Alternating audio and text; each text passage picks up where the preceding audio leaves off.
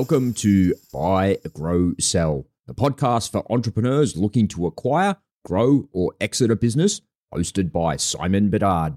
Hey there, it's Simon Bedard here. If you're brand new to the Buy, Grow, Sell podcast, then welcome. It's great to have you on this journey. Since its launch, I've interviewed many entrepreneurs that have bought, grown, or sold a business. And in some cases, they've completed all three steps and started all over again. Our goal is to share the stories of business owners that have travelled at least part of this cycle so that we can learn from their experience. Whether it's the dizzying heights of success or the hard lessons learned through adversity, we get to the heart of what drives success and how to apply these lessons on your journey. So join us for the best insights, interviews, and inside information on how to buy, grow, and sell a business, straight from the entrepreneurs who've lived and breathed it.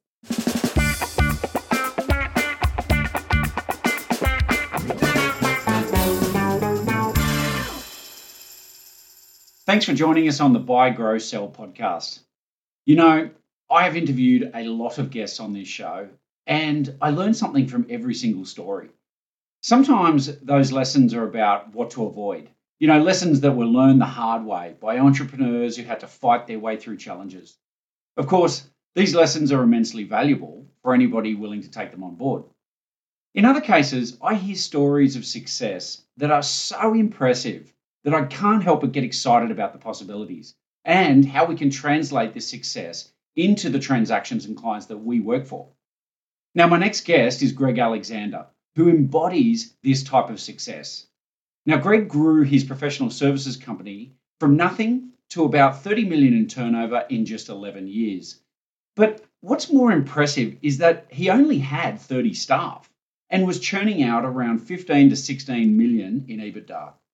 So when it came time to sell, Greg was able to achieve a sale price of $162 million. And this was paid all up front with no earnout. Now, if that doesn't get you excited, I really don't know what will, because seriously, anyone can learn from a guy like Greg Alexander, especially from some of the lessons and tips he's going to be sharing in this episode of the podcast. Now, speaking of learning, Greg now teaches other founders his system for success. So if you're ready to shoot the lights out, then grab your notebook and be ready to take some notes from a true master of business. This is Greg Alexander. Greg, welcome to the Buy, Grow, Sell podcast. It's good to be here, Simon. Thanks for having me. Oh, look, my absolute pleasure. As I just sort of mentioning off air a second ago, I'm really excited about having you on this show. It's, we're going to talk about your firm, SBI, or Sales Benchmark Index, which was a management consulting firm, professional services firm, which, as you know, we run a professional services firm in exit advisory group. So to hear another entrepreneur's story who's kind of been down at least a similar path and made a great success of it is very exciting to me. And I know many of our audience will be looking forward to hearing your story as well. I don't want to jump too far ahead here because many of our guests may not have heard you. Greg, would you mind maybe just kicking off and give us a little bit of your background and what led you to starting SBI? Okay, very good. So again, my name is Greg Alexander. I was born and raised in Boston, Massachusetts. I graduated the University of Massachusetts, and upon graduation, I took a job with a tech company called EMC. When I joined, EMC was a very young firm. I got lucky. I went to work for the right firm at the right time, and through the 90s, we grew like crazy, and I rose up through the sales ranks. And then after the dot-com bubble burst and, the world kind of reconfigured itself, I went back and got my MBA from Georgia Tech in Atlanta, Georgia. And it was there that we developed the idea for this consulting firm called Sales Benchmark Index, or more easily said, SBI. And the idea was pretty simple. It was to apply the science of benchmarking to the art of sales, which this was back in 2006 when the world was just discovering the cloud and data analytics and AI and big data, et cetera. So we timed that correctly. I had that firm for 11 years. I sold it at the end of 2017. And that's taken me to what I'm doing now, which is two things. So first is I'm the founder of a mastermind community called Collective 54. And it's a mastermind community dedicated to founders of boutique professional services firms. So think consultants, IT service providers, marketing agencies, people that kind of market and sell their expertise. And then secondly, I am the chief investment officer for my family office, which is called Capital 54. And there I'm investing the proceeds harvested from EMC and the sale of SBI directly into promising boutique professional services firms. So that's a little bit about me. Oh, very cool. Very cool. And thanks for sharing that. So I want to pick on something in a second, because you talked about timing, and I'm really curious about this concept of, when we come to market and what we're sort of delivering in the broader environment. But can you tell us a little bit more about SBI before we get to that? So, sales benchmarking, what do you mean by that? Yeah. So a lot of our clients were trying to figure out how they could grow their revenue, in particular, faster than the industry and their direct competitors. And the types of industries we served, for example, the software industry, private equity, et cetera, they were spending a lot of money on their sales team. Sometimes it was 20, 30, even 40% of top line revenue. So optimizing that spend, getting more return per dollar was something that was top of mind. So the things that we did for them is we figured out which products they should sell to which customers, to which channels. We figured out how much sales capacity they should have in terms of how many salespeople, how to deploy them into sales territories, how to pay them and give them quotas, how to train them, all that kind of stuff. So it was a management consulting business at its core, meaning it was, arms and legs, as you might think, and it was mostly projects. But our specialty was on business to business sales effectiveness. Yeah, that's really interesting. I guess it's in my experience, and I've seen a lot of professional services firms over the years.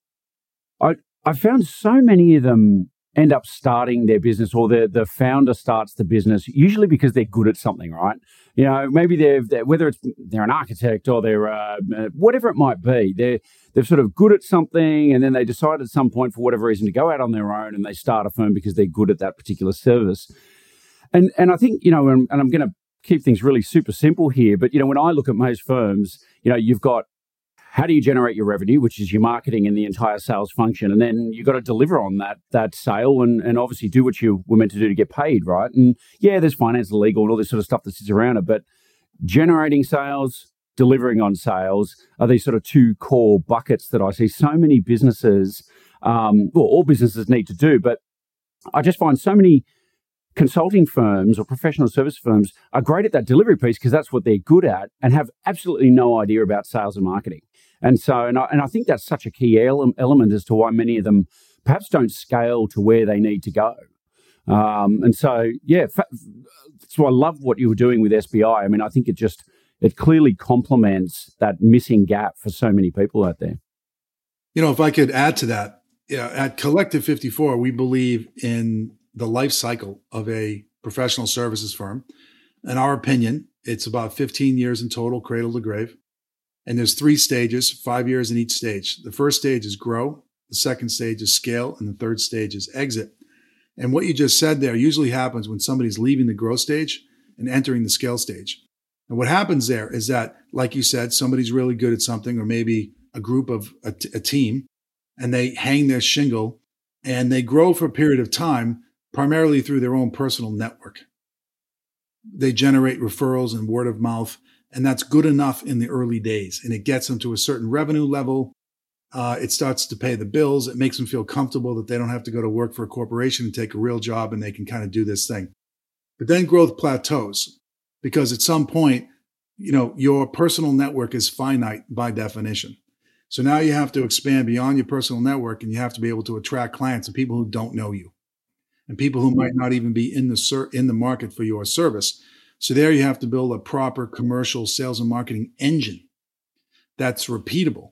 And that's a big step to go from that growth stage to the scale stage. And that's the kind of thing that we help boutiques with. Yeah, that's fantastic. That's fantastic. So I come back to my question about timing, because I think history is sort of littered with examples of really great ideas that perhaps came to market just at the wrong time. I'm just curious to sort of unpack that with you a little bit. You mentioned the timing of what you were doing. Can you just talk us through your perspective around that and how it's impacted your business? So I'm going to give you 3 timing examples. And it's going to make the point that luck plays a huge role in everybody's success. And I might be one of the luckiest guys you ever met. And after you hear these 3 examples, you'll know why. So the first example was I went to work for EMC, a data storage company, 3 years before the internet launched. We made the world's greatest data storage device at a time when the amount of information being generated exploded. So talk about being in the right place at the right time. I mean, it was like walking around with a bucket catching rain that was falling from the sky. And the timing there was perfect. And I would love to tell you that was some master plan, but I was a recent graduate from university and I got plucked off the campus and just got lucky, right? So that was the first thing. But what I learned from that was how important timing is. So the second time, when I started SBI, so this would be the next journey in my career, I gave this some thought. And I said to myself, okay, so the software industry is a growth industry of our nation. I'm in the United States, and it will be for the next 10 to 20 years. And the business model of the software industry is there's 2 big expenses. There's the engineering expense to build the product, and then there's the sales expense to sell the product. So anybody that's doing something in those 2 areas is going to do well. Well, I quickly removed engineering because I'm not an engineer and I can't code. But I was born and raised in a fantastic sales organization, and I had some knowledge there. So I drew a circle around that. And then I said to myself, working backwards from the problem, what is the problem? And the problem was there was no data at the time. You know, if I could ask you, how's your sales force doing? And you might say it's doing pretty good. And it was a gut instinct. You know, you were comparing yourself to yourself over time. But then I would say, well, put yourself in the context of your competitors in your industry, externally how you're doing, and nobody knew. They couldn't answer the question. So we went to work on solving that problem because everybody wanted to know that. And any improvement there, because the spend was so large, would fall directly to the bottom line and make a company infinitely more profitable and therefore more valuable. So we timed that because we were expecting the software industry to grow exponentially as we moved to the cloud. And that was going to be the wind in our sails, so to speak, to ride the wave here. So that was the second example. And what I'm doing right now is the third example, and probably my most deliberate and intentional attempt, is that I believe that COVID, and we started in 2020, has changed the world forever. I mean, here you and I are talking halfway around the world with each other. And there's this industry called the membership community or mastermind business. And there's several examples of successful firms in that space. For example, you might have heard of YPO or Vistage or EO. And all these companies are 75 years old. And they're still based on the local geographic chapter. They're not digital. And I said, well, it's time for digital transformation to hit that industry. And we can create a better version of that by leveraging digital tools and doing away with the geographic limitations and make this truly a digital empowered global community. And that's what we're doing at Collective 54. And we're growing very, very quickly because of that one thesis, that's a great business, membership businesses, community businesses. However, it can be even better if we take it out of a legacy 75-year-old structure and put it online. And that's basically what we're doing. Yeah, brilliant. Absolutely brilliant. It's and I know exactly what you mean. I think we've all been around long enough to see those type of mastermind groups, and you're right. They are a very effective model, and there's a lot to be learned from your peers, and there's a lot to be learned from working in a group and having some structure around it. So you know, but you're right. I mean, these days we all expect to be online, right? Yeah.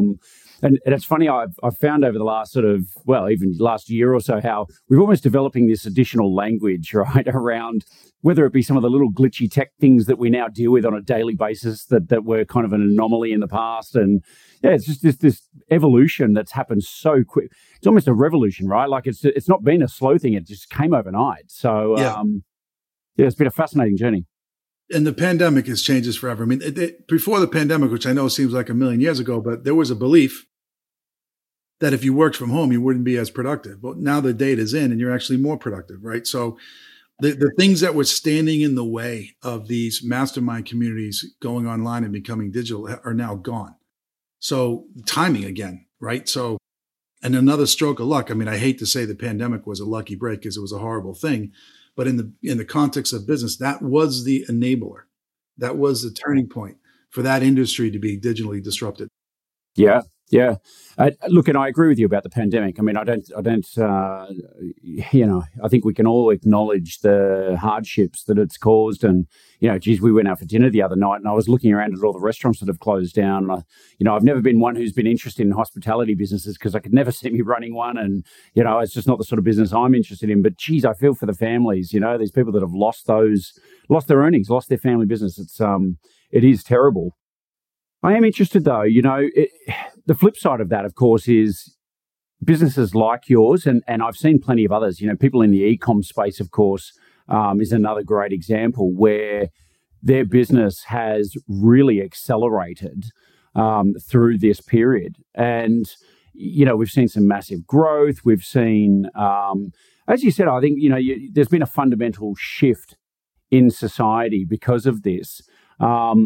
Is there other ways, I mean, other than joining groups like Collective 54 to sort of help business owners on their journey, are there other ways that you see, particularly professional services companies, being able to take advantage of the changes that have happened?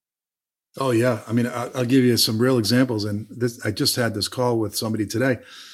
So I spoke to a consultant today who lives in Costa Rica, and he moved to Costa Rica from Austin, Texas. And I said to him, what are you doing in Costa Rica? And why are you living in Costa Rica? There's no clients in Costa Rica. And he's like, it doesn't matter anymore.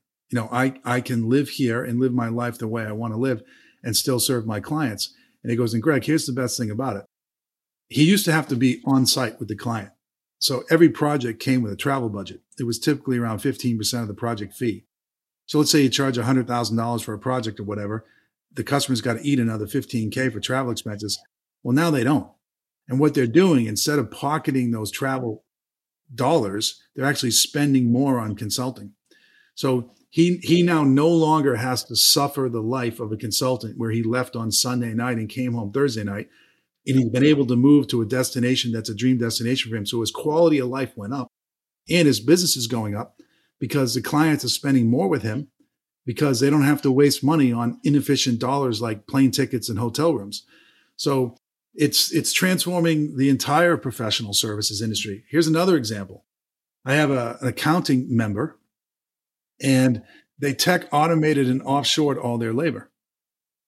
So that they were now able to bring fractional CFO services that were only affordable to mid-sized companies, and they're now able to bring them to small companies because they were able to lower their cost to sell through technology and leveraging a global workforce to lower their price point. And when they lowered their price point, their demand exploded. So those are two examples of how this new, global world we're living in is changing the professional services industry in remarkable and forever ways.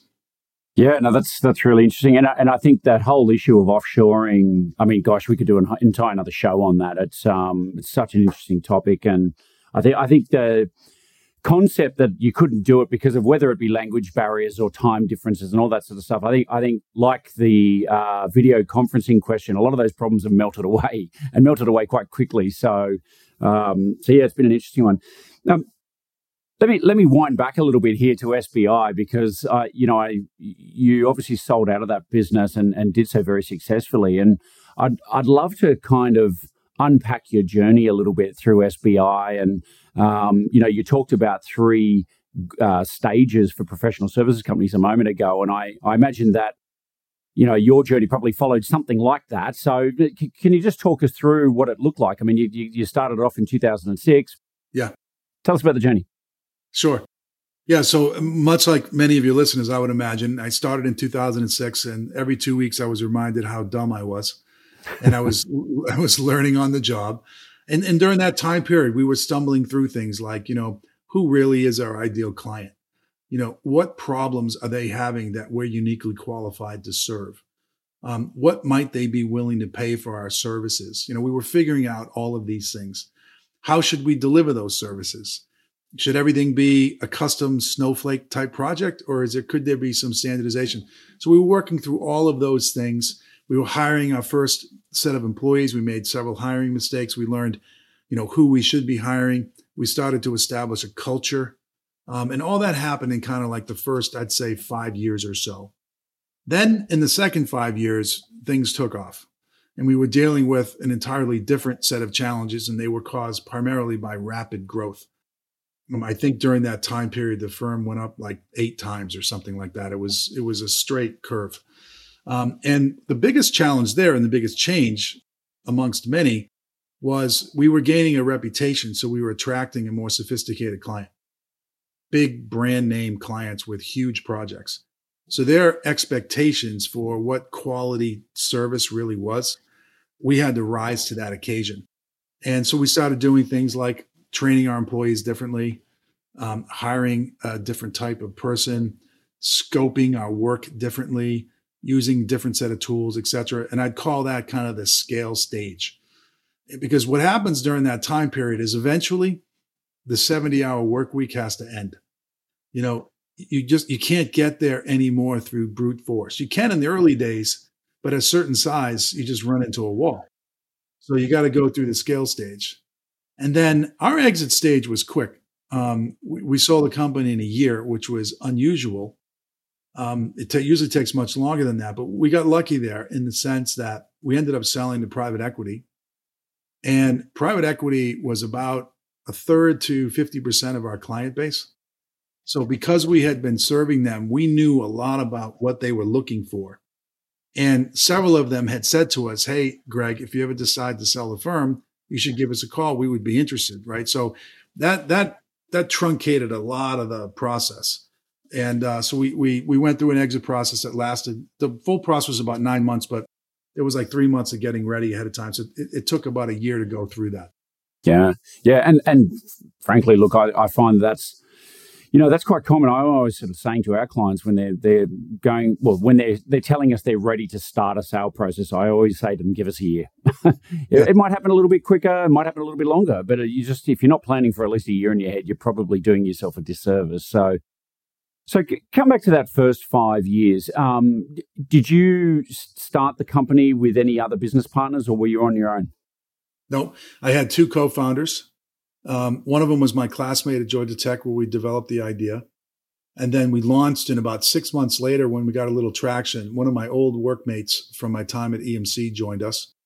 And we were kind of the 3 musketeers. And the way we kind of divided up the labor, so to speak, is I was the rainmaker. I brought in the clients. One of my co-founders would deliver the work when it was ready to be delivered. And then the other co-founder was working on new service offerings so that we could expand kind of, what we were doing and who we were serving. And then over time, as we grew, kind of like functional organizations were stood up on those 3 pillars, if you will. And then, of course, we added in, the back office, which we largely outsourced, finance, IT, legal, HR, that kind of thing. But yeah, that's how we got off the ground with those 3 people. Yeah, interesting. And from how long did it take to go from sort of standing still, starting point to the point where you were actually generating enough revenue and at least covering bills and, not going backwards? Yeah. So we were cash flow positive, I'd say, within the first 90 days. I mean, that's the wonderful thing about consulting companies is, they're not capital intensive. They're inexpensive to run, so you can get cash flow positive. But I will say, the 3 of us did not take a paycheck for 3 years. And we wanted to put all the money back into the business because we had decided from inception that we weren't interested in building a lifestyle business. We decided to go on this journey together as partners in every sense of the word because we wanted to build an asset that somebody else may want to buy and have a wealth creating generational moment. So we were prudent. We went without a lot, and it was painful to do that, but luckily it worked out for us. Yeah, and this idea of actually foregoing immediate kind of consumption and all these sort of benefits, it's this constant reminder, right? Like if you want to build something amazing, you've got to invest in it. And it's there's very rarely anyway is there any such thing as an overnight success. So it's I'm taking comfort here that my story somewhat resembles yours still. So, no, that's cool. And do you remember your first employee after the 3 of you? Oh, for sure. He's the CEO of the firm now. Yeah, right. he took over for me when I sold. His name is Matt Shares. And he was our first employee, although we were at the time we were calling ourselves employee 1, 2, and 3. So technically he was employee 4. And I'll never forget the moment when we decided to hire him. We were on a snowmobiling trip in Colorado, and we were driving around in these big machines, and it was freezing cold. And we went inside for a beer, and we had this chance to hire this remarkable person, and he is a remarkable person, but he needed money. I mean, he had to support his family, and we had to pay him. And we had a heated debate, and it was tough to agree to pay an employee before we were paying ourselves.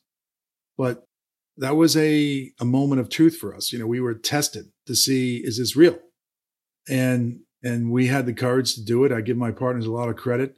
And that individual coming into the firm changed the firm a lot.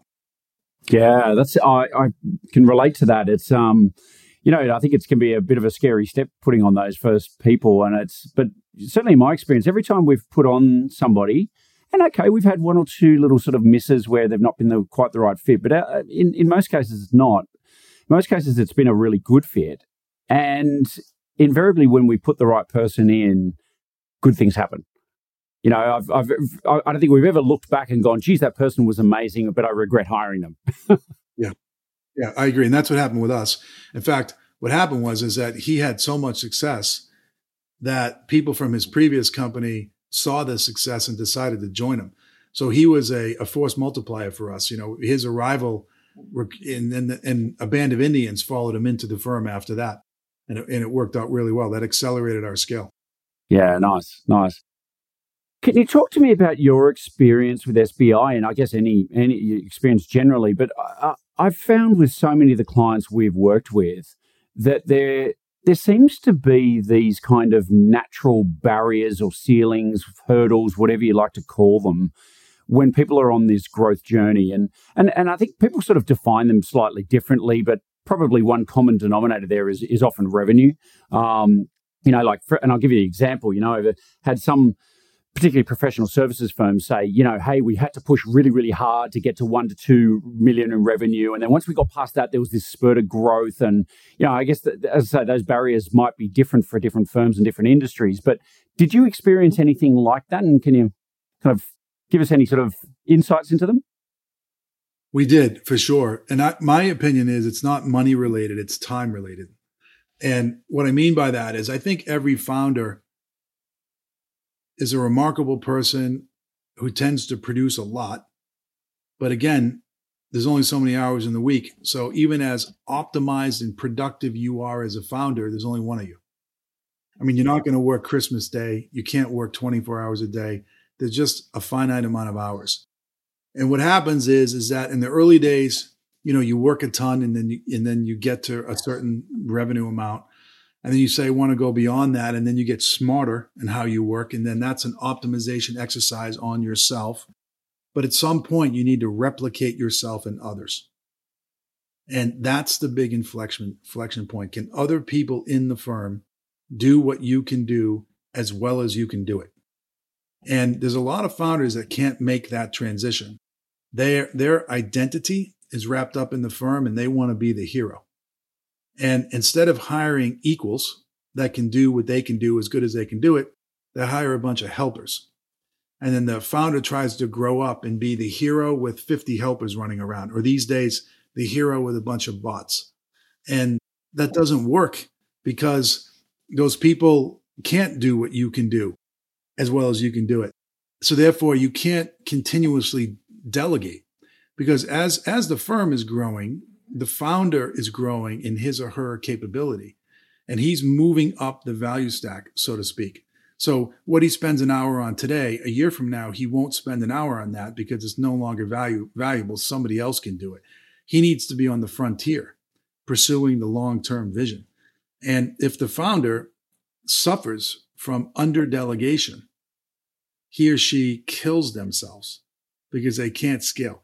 So that is the thing. And I don't think it's a dollar amount. It's a time thing. Now, when on the calendar does that happen, I think is situational.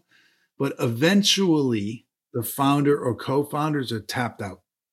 and they've got to figure out the delegation. Yeah. Yes. Great bit of wisdom there. It's, I know one of the things that we talk a lot about succession, once again, Exit Advisory Group, right, is the firm, our core business. But it's, we get a lot of people, particularly in the professional services sector, that come to us and say, how do we make this shift, right? Like, how do we, and I've seen it whether it's architects, engineers, even accountants, whatever it might be, they've got, whether it's just themselves or like in your case, you had a couple of partners who they're all top performers, all experts in what they're doing. But so often I hear people say, how do we bring people up to this, what I will broadly call the sort of principal level, where they can kind of punch the way we punch, they can deliver the way we deliver or make it rain, do those core functions. And of course, what a lot of them miss then too is even if they find somebody they can bring up to principal level, they need to backfill that for that person. And so this idea of succession, right? It's not just about, that's right. It's never ending. It just keeps going. And the bigger you get, the bigger that issue gets. So do you have any sort of insights, wisdom, tips on things that people can think about as they're looking at that problem? Yeah, I have a few. So the first thing I would advise your listeners to is that in the US, there's 1.5 million professional services firms. And out of that, 4,116 of them have reached scale defined as more than 250 people. Okay. That's 1/4%. Okay. I mean, it's a staggering number. When you look at that 1/4% and you ask yourself the question, what are they doing differently than the rest of us? And there's a few things they do differently. First is they have a talent pipeline, and it's based on the old pyramid where you hire in juniors, and over time, through deliberate employee development, you move them up the ladder, so to speak. It's called the upper out pyramid, and you either move up the organization or you move out of the organization. What you can't do is stay still because you're clogging the supply chain. There's someone coming in behind you, right? So they have this masterful grow your own upper out pyramid in place. So I suggest anyone in professional services who wants to scale, they have to have that version. They have to have their version of that. The mistake they try to get to is they say, well, boy, that takes too long. But to your point, I argue that it takes a decade to become an overnight success. So, right. So what really is too long? Because the alternative is to hire mercenaries, which are people that are already high up the pyramid, and you buy them and you bring them in. The problem with that is if you entice those people with compensation, eventually they're going to leave you as well because they're for sale. Another firm, a bigger firm, is going to come to them and say, come do what you're doing for your firm over here and I'll pay you 50% more. So then those firms have high turnover and you can't scale when that's the case. So putting in this upper out pyramid and a talent supply chain is priority number one. Priority number two is to truly understand how you do what you do. Because if you're going to have this talent pipeline, that means you've got to develop your people. So by understanding your job at the task level and separating each task into two buckets, things that can be taught and things that rely on God-given talent.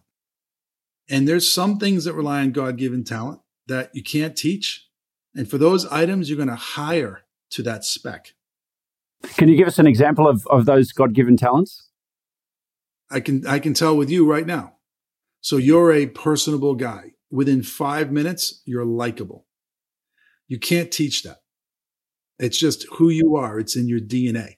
And we probably have met people that within 5 minutes, they're like a cold fish. You just can't warm up to them, right? So, and that's no matter how hard you want to teach them, you're just not going to be able to teach it. So that's a God-given ability. Now, and there's a few of those. However, for the most part, we all learn things. I mean, that's the great thing about being human. The things I know today, I didn't know 5 years ago. I learned them. Someone taught me how to do them. So if I understand the job, the work to be done at the task level, and I know it's teachable, then I can come up with a employee development program and actually teach those skills. And if I do those two things, if I lay the task analysis, if you will, on top of the talent pipeline, I now go from knowing what to do, the upper out pyramid, to how to do it, which is the task analysis. So that would be my advice. Yeah, very good. Very good. I think we all keep hearing so much about systemizing your business, and it's funny. I we're talking systems and processes actually with a client, and the client turned to me and said, "Simon, what's the difference in your head between the difference between a system and a process?" And I guess the best way I had of explaining it was that it's a little bit like baking a cake. You can look at the ingredients of a cake, and that's part of it. But if you don't have the method and how to use those ingredients and when to apply them, I guarantee you're going to produce something pretty ugly. And so the system brings it all together. Yeah, that's a really good metaphor, right? I mean, I could give you a list of ingredients and say, bake the cake. But if I don't tell you that you need 3/4 of sugar and 5/4 of vanilla, put the oven at 350 degrees, I've got no system to turn those ingredients into the cake. Yeah, exactly right. And so it's interesting. I think we're all. It's almost this kind of catchphrase now. People saying you got to systemize. But I do think there's a disconnect between all of the rhetoric that we hear out there from all the so-called gurus and the actual business owners who are kind of trying to do everything and also do this thing they call systemize their business. And so, I mean, do you have any sort of thoughts or suggestions, or how did you guys go about it? So what I would say there is that scaling a boutique professional services firm is too much work for one person. Yeah. It just is, right? So to do this, you've got to think long and hard about division of labor. And you almost think about your firm as a value chain, not to get academic on you, but your client is paying you X amount of money to solve a problem. And then if you work backwards from that, what are all the things you're going to do, the activities you're going to engage in that deliver that value to the client? And if you can segment those activities out, you now got logical division of labor. So you're not asking one person to be great at 5 things. You're asking maybe a team of 5 each to be good at one thing. That's the systemization of the business, in my view. And I think sometimes, again, back to the hero firm, that concept, founders are, supremely confident in their ability and they think they can do everything. And the reality is they can for a while. But then the law of numbers kicks in. Again, there's only so many hours in a day. So division of labor becomes the essential scaling activity. Yeah. And I might add one little thing I found, not just with my clients, but even with myself, running and building a business. I think one of the things, we've all heard this expression that if you do what you love, you never work a day in your life, right? And so I keep saying to my clients, like, what part of what you do you love the most, right? And which parts do you hate? What parts really suck? Because that's the stuff you need to give to someone else, right? Not only will you grow, you actually might have more fun. Yeah. It's funny. I recently somebody shared that with me recently, and I never really thought about it. And I said, well, how do you know? So I started keeping a journal.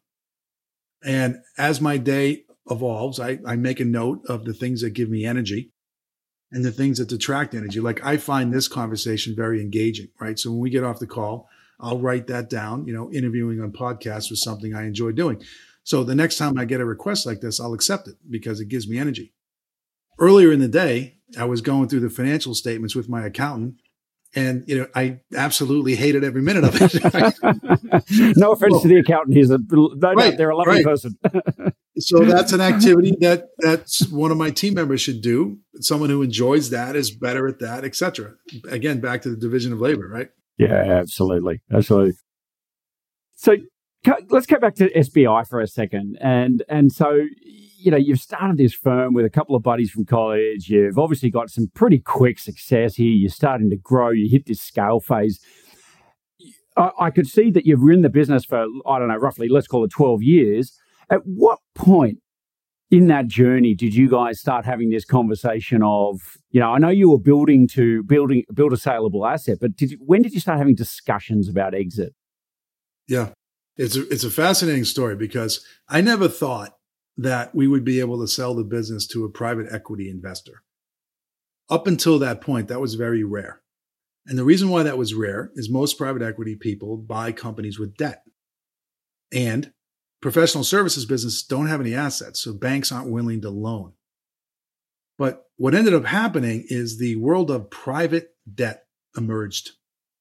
And private equity firms were raising money. They weren't banks. And they were willing to lend into these situations for higher interest rates. So that opened up a whole new pool of buyers. Okay. So, and many of these private equity investors were our clients. They would hire us to go to work with their portfolio companies. So one of my partners, who was responsible for our private equity practice, were over dinner one night and said, "Hey, I keep getting asked the question, when are you guys going to go to market? There's an opportunity here to take some chips off the table." And I said, "Well, tell me about it," and all that. And I decided not to do it because I didn't want the disruption. Then what happened? But that was, the seed got planted in my brain. Yeah. Then what happened was we tried to buy a company in our space, adjacent to our space. And we bid through the investment banker.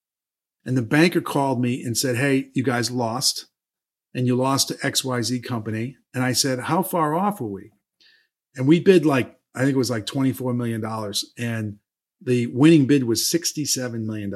Wow. I mean, I wasn't even close. Yeah. So I said to the banker, "If you can get $67 million for that firm, what can you get for mine?" Right? And he threw out a number of $150 million. And I said, "Okay, let's giddy up and let's give this a shot." Now, I still didn't think, because as you know, a lot of deals you go to market and they don't close, right? I had never been through diligence. I didn't even know what diligence was.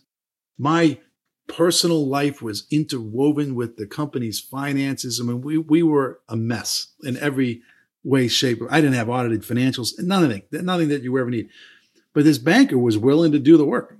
So God bless him. We hired him, and he went to work, and we did the QOE, and he cleaned up all the stuff and did the SIM and got us out there. And again, back to timing. Maybe this is my fourth example of being lucky.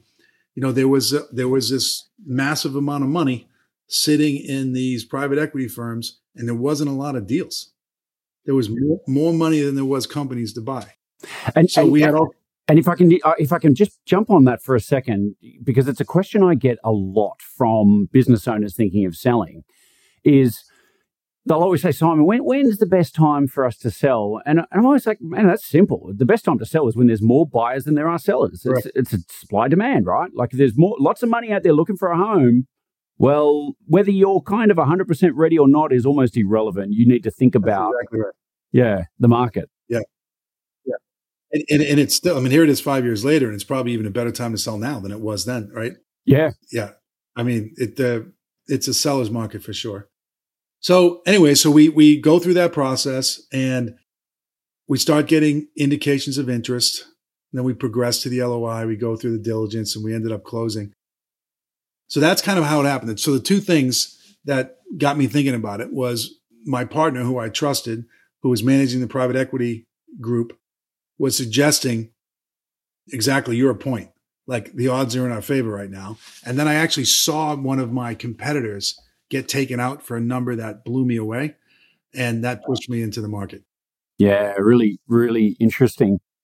So let's get a sense of context here. So when all this sort of started unfolding, can you give us an idea of how big the firm was in terms of, say, revenue, employees, all that sort of stuff? Yeah. So we were doing 30 million in revenue.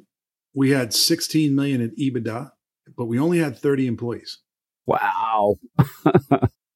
Yeah. So and this was the thing that got us, we ended up selling the firm for 162 million, which for a 30-person consulting firm is a huge number. In fact, my banker, I have no way of validating this, but my banker said it's still the largest exit of its kind that's ever happened. So why did that happen? Well, the reason why that happened is we were so incredibly profitable, and a PE shop wanted that 16 million in EBITDA. And the other thing that separated us, I think, and probably the most unique thing about the deal, is that I told the banker that I was only willing to sell if I got all the money up front with no earnout. Nice. Yeah. And he basically said, "That's impossible. You know, it's never going to happen, blah, blah, blah." and I said, "You're probably right." But he was able to pull that off. And I left the day of closing and didn't have to stick around for the earnout. And that was a unique thing. And the reason why I brought that up is that the management team that was sticking around, particularly this one individual, Matt Shares, was so good because we had done such a great job with this talent supply chain concept. And he was employee 4 and made it all the way up through the ranks to CEO and was still a young man. He was in his early 40s. So that the investors said, boy, this guy's got a lot of runway in front of him.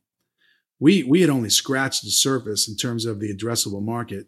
So there was a huge market opportunity, a great management team, phenomenal growth in financials and margins that we were very attractive. So that's what ended up happening.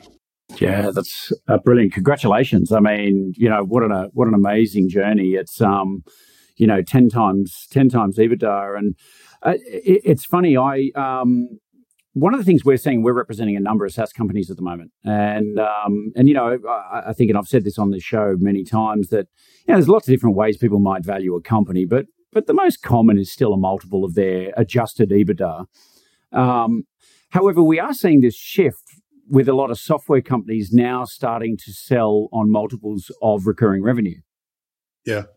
And sure, there are lots of ways to slice and dice that. I've seen SaaS companies that, 50% of their revenue is recurring, 50% of it is kind of consulting that kind of gets people into the SaaS model.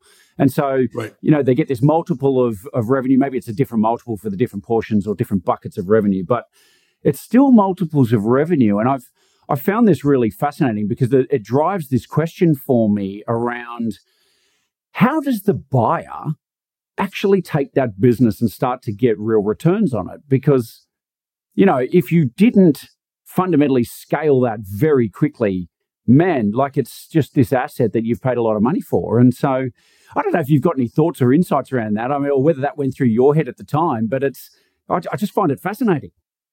So when I sold, that very rarely happened, but it's happening all the time now. In fact, one of the reasons why I decided to get back into business and go into the mastermind community space in particular is because these firms trade on a multiple of revenue. In fact, there was one called Chief, which is a membership community for female executives. They just sold for 17.5 times revenue. Oh, my goodness. Right. Which is just an absolutely crazy number, right?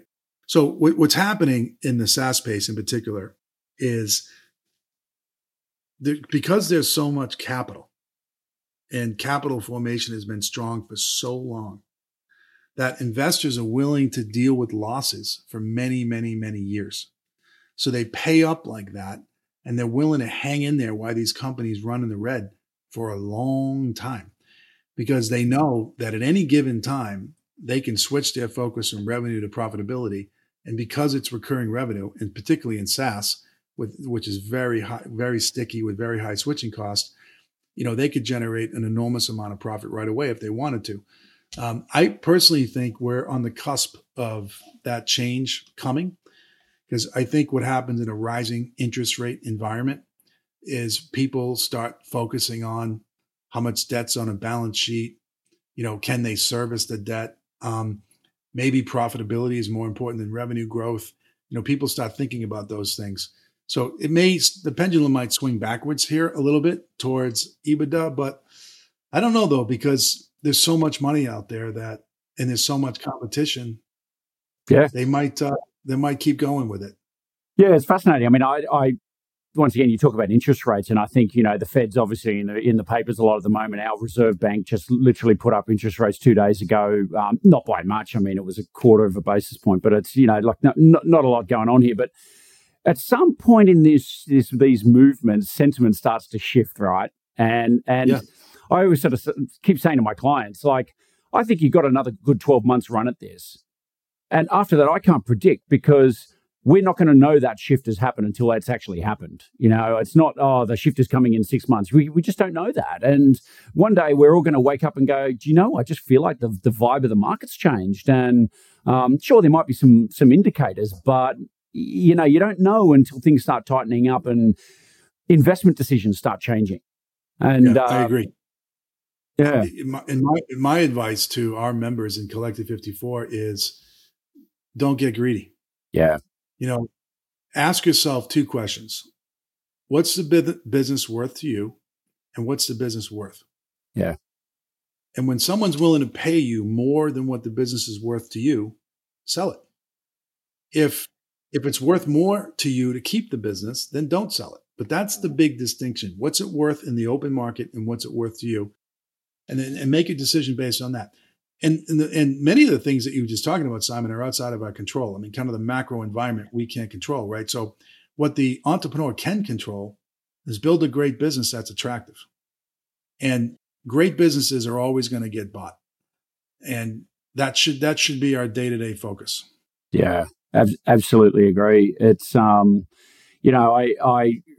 once again, and you probably, you may have found the same thing, speaking to so many business owners, that I think there needs to be a shift in the conversation and the thinking for a lot of business owners.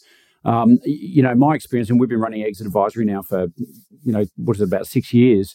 And I still find that there's business owners out there who think the term exit is almost like a dirty word. It's like almost a betrayal of their business. And it's, and I keep saying to them that, our business actually exists because fundamentally we all exit our business one day, whether we like it or not. Right. And so, everyone says death and taxes. Well, I'm going to say for business owners, it's exiting your business as well, right? So if you know this is going to happen, surely you want to put some thinking behind this and try to maximize the opportunity. And I think by what you're doing with Collective 54 and certainly what we're trying to do at Exit Advisory and on this podcast is try to shift that conversation a little bit and get people get out ahead of this issue, right? Get up the curve, find out what you need to find out and start having to use the runway you've got to make the most of your opportunity. I agree. And if you exit correctly, and that's the big determining factor. There's a lot of bad exits. If you exit correctly, it's a net positive for everybody. It's a net positive for the founder. Your longtime loyal employees have a life-changing event. The new owners invest capital into your business, and you grow, which makes you be able to serve your clients even better. You create more jobs. When the exit's done right, it's nothing but a positive for everybody. And listen, everything has a start, middle, and end. Yeah. I mean, everything does, right? So you can control the end and make sure that it's in a positive end, or you can just sweep it under the rug and hope it never happens. But to your point, it's going to happen at some point, whether you like it or not. Yeah, exactly. Greg, I've thoroughly enjoyed chatting to you here. And honestly, I think I could talk to you all day. God forbid if we actually had a beer in our hands, we'd probably never get off the call. But look, thank you so much for coming on the show and sharing your story and just so many insights here. I just know that this is going to be a huge episode. I'm really looking forward to getting it out. Super grateful. So appreciate you coming on and sharing your time with us. Thank you, Simon. It was my pleasure. Well, that's it for today, folks. I hope you've enjoyed this episode of the Buy, Grow, Sell podcast. The amazing Greg Alexander has been very generous with his time. And if you're anything like me, you've gotten a lot of gold out of all of the tips and insights that Greg's been able to share with us. If you do want to reach out to Greg, you can find him on LinkedIn, Greg Alexander. His primary role these days is the founder of Collective 54. And of course, he has written his book, The Boutique, How to Start, Scale, and Sell a Professional Services Firm. You can also look up Collective 54 as well as Capital 54 via Google. Do me one little favor if you are listening and you do decide to reach out to Greg on LinkedIn. He's open to connections, but please just put a little note in there and say that you heard him being interviewed on the Buy, Grow, Sell podcast so that he's got a little bit of context, and I'm sure he will connect with you. So thanks for joining us today, and we look forward to having you on the next episode of the Buy, Grow, Sell podcast.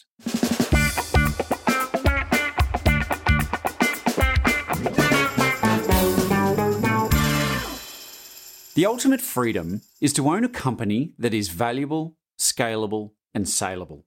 Find out how you score on the 8 factors that drive company value by completing the Value Builder questionnaire. Upon completion, we will send through your business scorecard so you can see how to maximize the value of your company. Just go to exitadvisory.com.au/scorecard. The Buy, Grow, Sell podcast is brought to you by Exit Advisory Group, a boutique M&A firm that helps business owners maximize company value and exit at the top of their game. To learn more about Exit Advisory Group, you can go to exitadvisory.com.au. And if you like what you've just heard, you can subscribe at buygrowsell.com to get a new episode delivered to your inbox each week.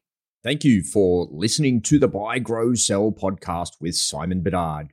For complete show notes with links to additional resources, visit buygrowsell.com/episodes. Simon is the founder and CEO of Exit Advisory Group, and you can follow him on LinkedIn.